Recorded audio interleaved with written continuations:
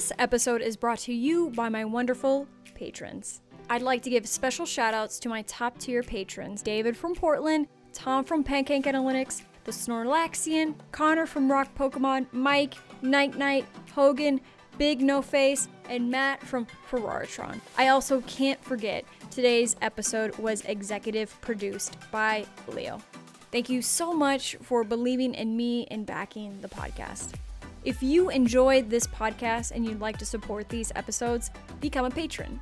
I have 2 tiers at $3 and $5 a month. Joining the first tier gives you exclusive access to patron posts and a vintage card from my collection signed by me. The $5 tier gives you access to everything you get in the $3 tier, along with also having access to our Discord community. It gives you the opportunity to talk to other collectors, discuss market performance and news, show off your mail days, and of course, ask questions. Whether you join or not though, I still appreciate you listening.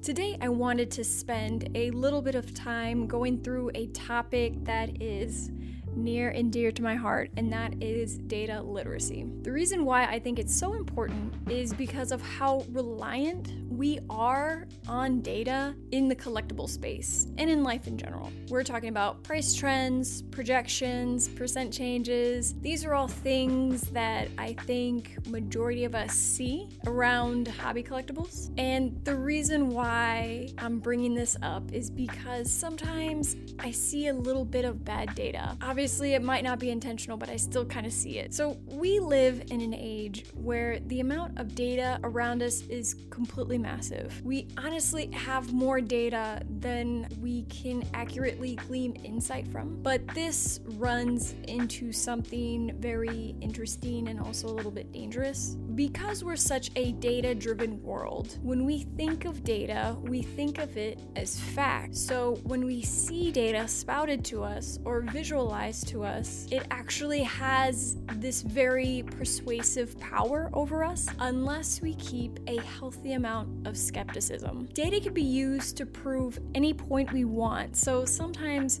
we fall to our own internal biases and logical fallacies when we're not critical of data or if we're not data literate. So I want to go through how data can be bad, how to spot bad data, and what questions you should ask yourself next time you review data. I guess just a little disclaimer or caveat, but I'm a data analyst and developer in my everyday life. I have a lot of experience with proper data collection, organization, and analysis of data downstream. So no, I'm not a data scientist or a data expert, but I've learned a thing or two, and I hope this information can be helpful to you. So, of course, this will not make you a data expert after watching this or listening to this, but I suggest picking up this book, How Charts Lie, by Alberto Cairo, if you want to learn more. Now that I've gotten that out of the way,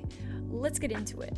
So, what is bad data? According to CloverDX.com, bad data is as follows: an inaccurate set of information, including but not limited to missing data, wrong information, inappropriate data, non-conforming data, duplicate data, and bad data due to poor entries like misspellings, typos, variations in spelling, format, etc., etc. So, as you can tell, there are a lot of places where data can go bad quickly. For example, each data point wasn't collected properly, making the whole data set inaccurate. Intentionally or unintentionally missing data or cherry picking data. For example, if you're calculating the average price of something over time from eBay and you intentionally or unintentionally miss some of the lower priced sold listings. Sometimes we see completely wrong information or mixing data sets that are completely unrelated, like grabbing sales data from Pokemon cards and accidentally adding them to sales data from NBA cards, thinking that the entire data set was solely Pokemon sold card listing. This makes the entire data set inaccurate and unreliable based on what you initially thought it was. It's also possible to see duplicate data. So if you haven't cleaned the data set properly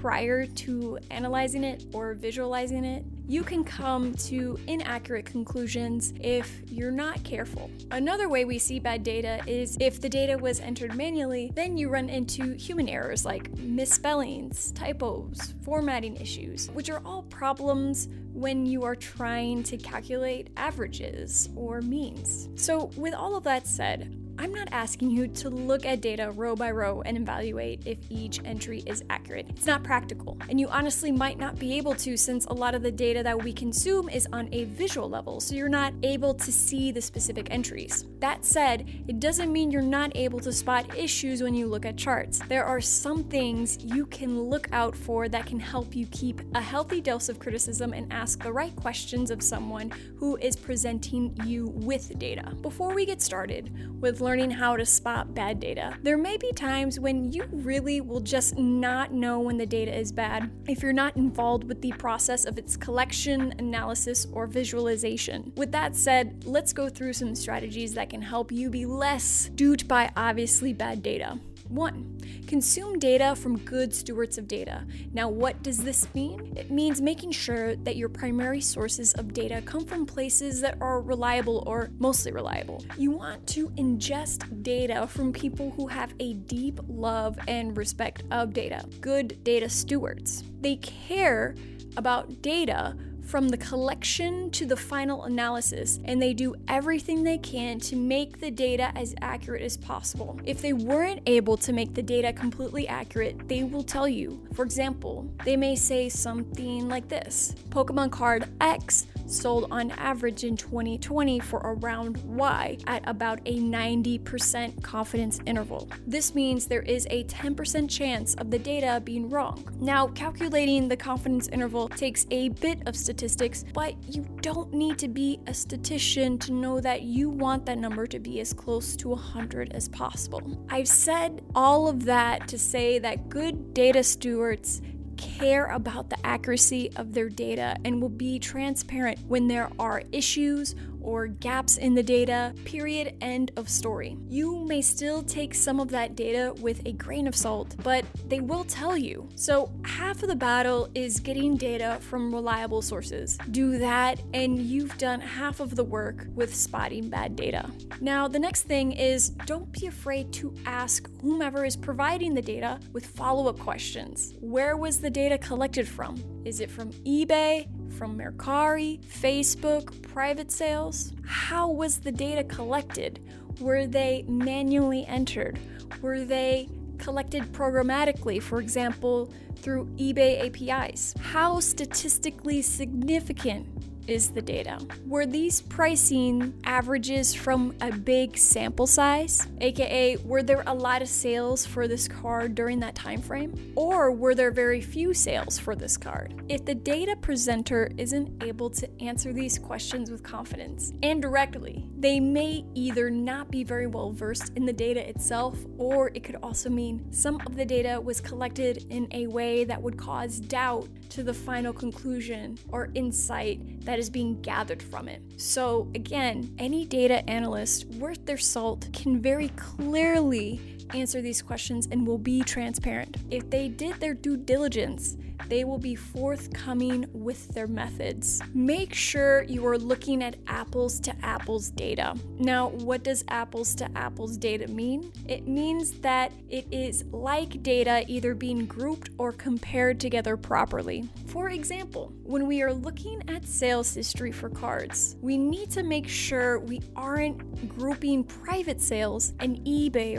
or Facebook or Mercari sales in the same data set, because they are not the same. Yes, we are looking at the same metrics, which are sales prices and time of sale, but there are other factors that come into play that make these metrics different, like taking into account premium buyers pay when purchasing off of platforms like eBay because of the fees to the seller for those sales. Now 3, this is not to say either data set is bad, but to get a full picture of the market and to get excellent insight, we want to accurately look at these data points separately so that we can get a full picture of what's going on. And of course, the other obvious note to point out about this example is that sometimes private sales aren't necessarily the most reliable, which of course gets into a completely different conversation that goes beyond what I'd like to talk about here, but that is just another factor to keep in mind when you're ingesting the data. So, what questions to ask about data?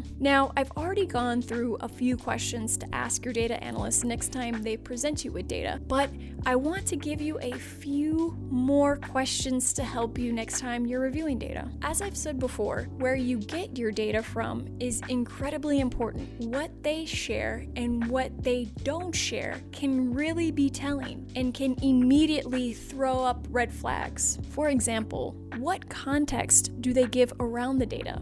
Or in other words, what are they trying to quote unquote sell you about this data? Are they trying to sell you on an idea that intuitively doesn't feel right? For example, are they saying that unlimited metapods are the Charizards of the future? Now, of course, that is a very extreme example, but you get my point, right? It's important to understand the intention behind the data you're being presented. Are they trying to sell you on an idea? Are they trying to get you to buy something? Are they showing you data 1 minute and then the other trying to promote something that they benefit from? What is the intention behind showing you this data? Crypto bros are very notorious for this, right? Whether or not they show data, but their goal is to get as many people as possible to buy in on a particular crypto that they just happen to hold strong positions on, right? So they'll tell you that these prices are crazy low and you won't see these prices this low ever again. Look at this chart, this is proof. And then all of a sudden, once they see the prices skyrocket because people are buying, they pump and dump because they've convinced enough people to buy the crypto, which raises the values and nets them a pretty great ROI. So what I'm trying to get at here is, what kind of story is the data trying to tell? How is the data being used? What are they asking me to do with this data? Those questions are tremendously important, and those are things that we need to know. Now, the world isn't a black and white place. There are obviously always shades of gray, and the same applies to data. It's incredibly difficult to get perfectly accurate data all the time. There's